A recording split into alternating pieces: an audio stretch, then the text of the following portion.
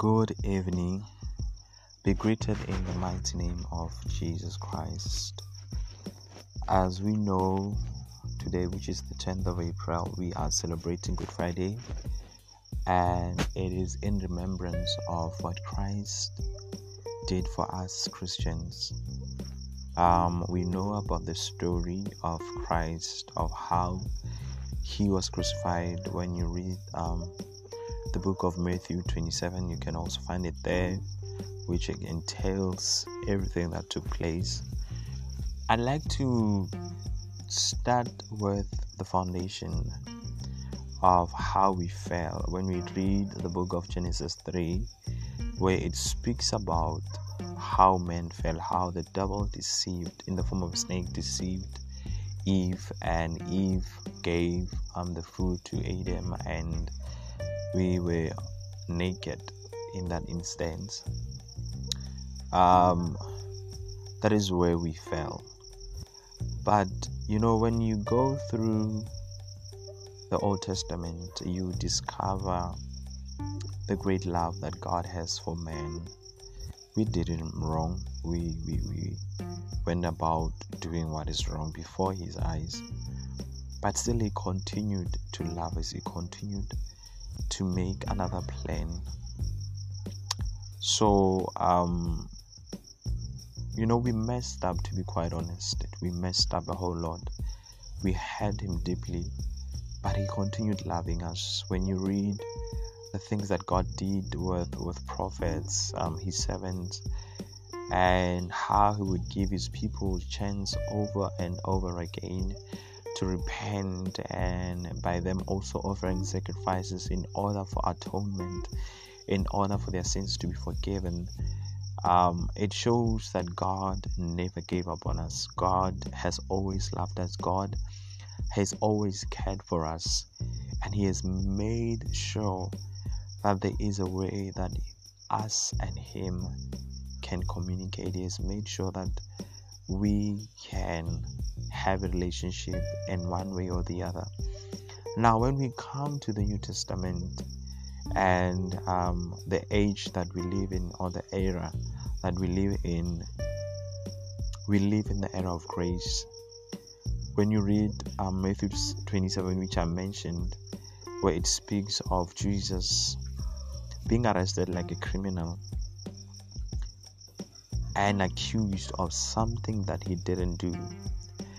And in that regard, I like to paint a picture using the book of Isaiah 53, and I would love to read it from verse 1.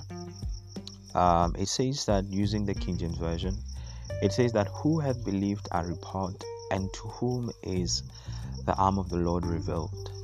For he shall grow up before him as a tender plant, and as a root out of a dry ground. He hath no form, no comeliness, and when we shall see him, there is no beauty that we should desire him. He is despised and rejected of men, a man of sorrows and acquainted with grief, and we hid as it were our faces from him. He was despised, and we esteemed him not. Surely he had borne our griefs and carried our sorrows, yet we did esteem him stricken, smitten of God, and afflicted. But he was wounded for our transgressions, he was bruised for our iniquities. The chastisement of our peace was upon him, and with his stripes we are healed." And when you read verse 6, it says that, "All we like sheep have gone astray. We have turned everyone to his own way, and the Lord hath laid on him the iniquity of us all." It paints a picture of the things that Christ went through for our sakes, ensuring that we find the grace that we have received right now, ensuring that we receive salvation. We didn't deserve this. He didn't have to do it.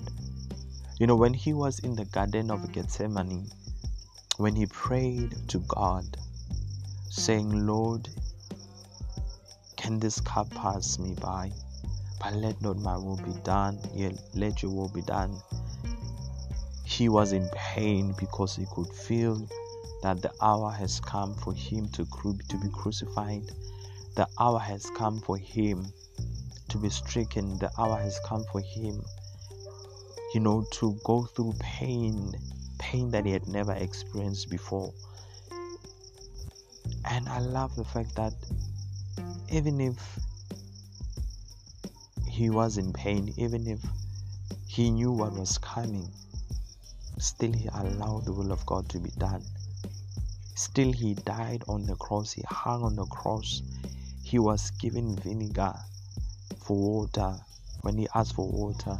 Can you imagine that? He was stricken, they beat him up, they oppressed him, they put a crown of thorns on top of his head. Just imagine that, blood dripping, nails, big nails on your hands and your feet for something you didn't do. He has never sinned. We are the ones that did wrong. But yet, he died for us. He gave it all up for us. I don't think there's any other love story like this. The one that shows the love that God has for humans. The Bible says that we are made in his image. When we get born again, that image is restored. That likeness that God made us in, the likeness of him, like we are, we begin to function like him, we begin to think like him, we begin to act like him, because we have found our true purpose when we get saved. Child of God, as we are reminiscing, as we are remembering what Christ has done for the human race, this, I would say, is the greatest love of all. Just imagine, just paint a picture in your head, right, of being whipped and whipped and whipped and whipped over and over again, being mocked, being insulted, carrying a heavy cross, knowing very well that you have done nothing wrong. And you are doing this for people who might even reject you, people who will blaspheme your name, people who will reject you, but you have faith that some will believe. Some will believe in my name. Some will believe what they hear of me. Some will believe that truly I died for their sins, that truly I love them dearly, that I gave my life for them. And you do it. That is what Christ did. I do not believe that it was guaranteed that every man will believe in him, that every man will be, saved and baptized, as we can see in the world that we are living in, the world that is full of sin, the world that is full of hate, that is full of, idolatry, covetousness. But still Christ, in the midst of, those probabilities that some will not believe, but he went on the cross. That's why the Bible says that for God so loved the world that he gave his only begotten Son. God did not withhold anything from us. He didn't withhold anything from us, but he gave everything. He gave us everything we need and more. He gave us Christ. There is no much greater gift than what God gave. The gift of salvation that we attained through Christ, through his sacrifice, through his love. The Bible says that when you read the book of Romans 8 from verse 37, when you go down with it, that there is nothing that can separate us from the love of God. Even in the midst of that, of God, continuously loving us, we reject Him, we deny Him, we hate Him, but He continues to love us. He continues to care for us. He continues to protect us. He continues to, take care of us. As we are remembering what Christ did for us, let us just take a moment. Let us just, think about everything that He went through for us. If one has watched the movie The Passion of Christ, you will see, Lord God Almighty, you will see the great pain that He went through. He was drinking, He was smitten, He endured pain.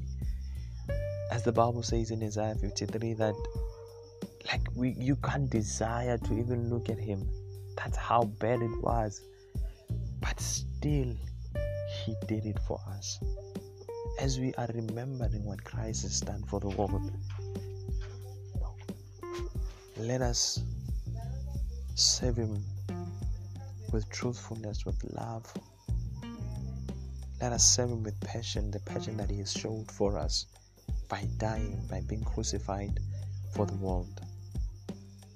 And with these words I am saying, we have been given love, we've been given hope, we've been given peace, and it is because of the man Christ. So let us embrace Him, let us love Him, let us honor Him, let us fear Him, and let us live for Him. Let us take a journey with Him.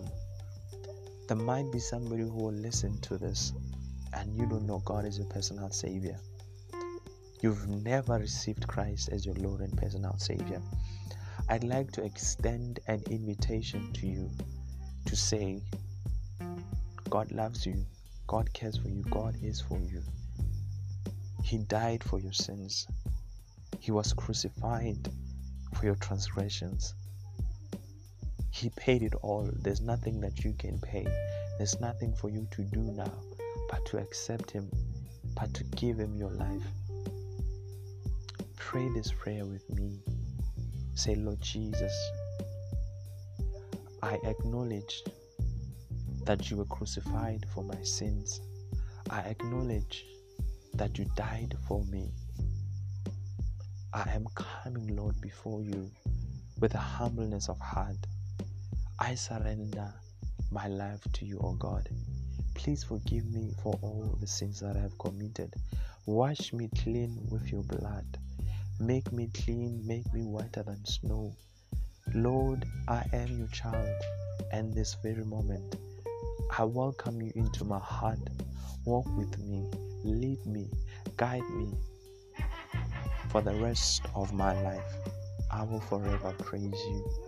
In Jesus' mighty name I have prayed. Amen.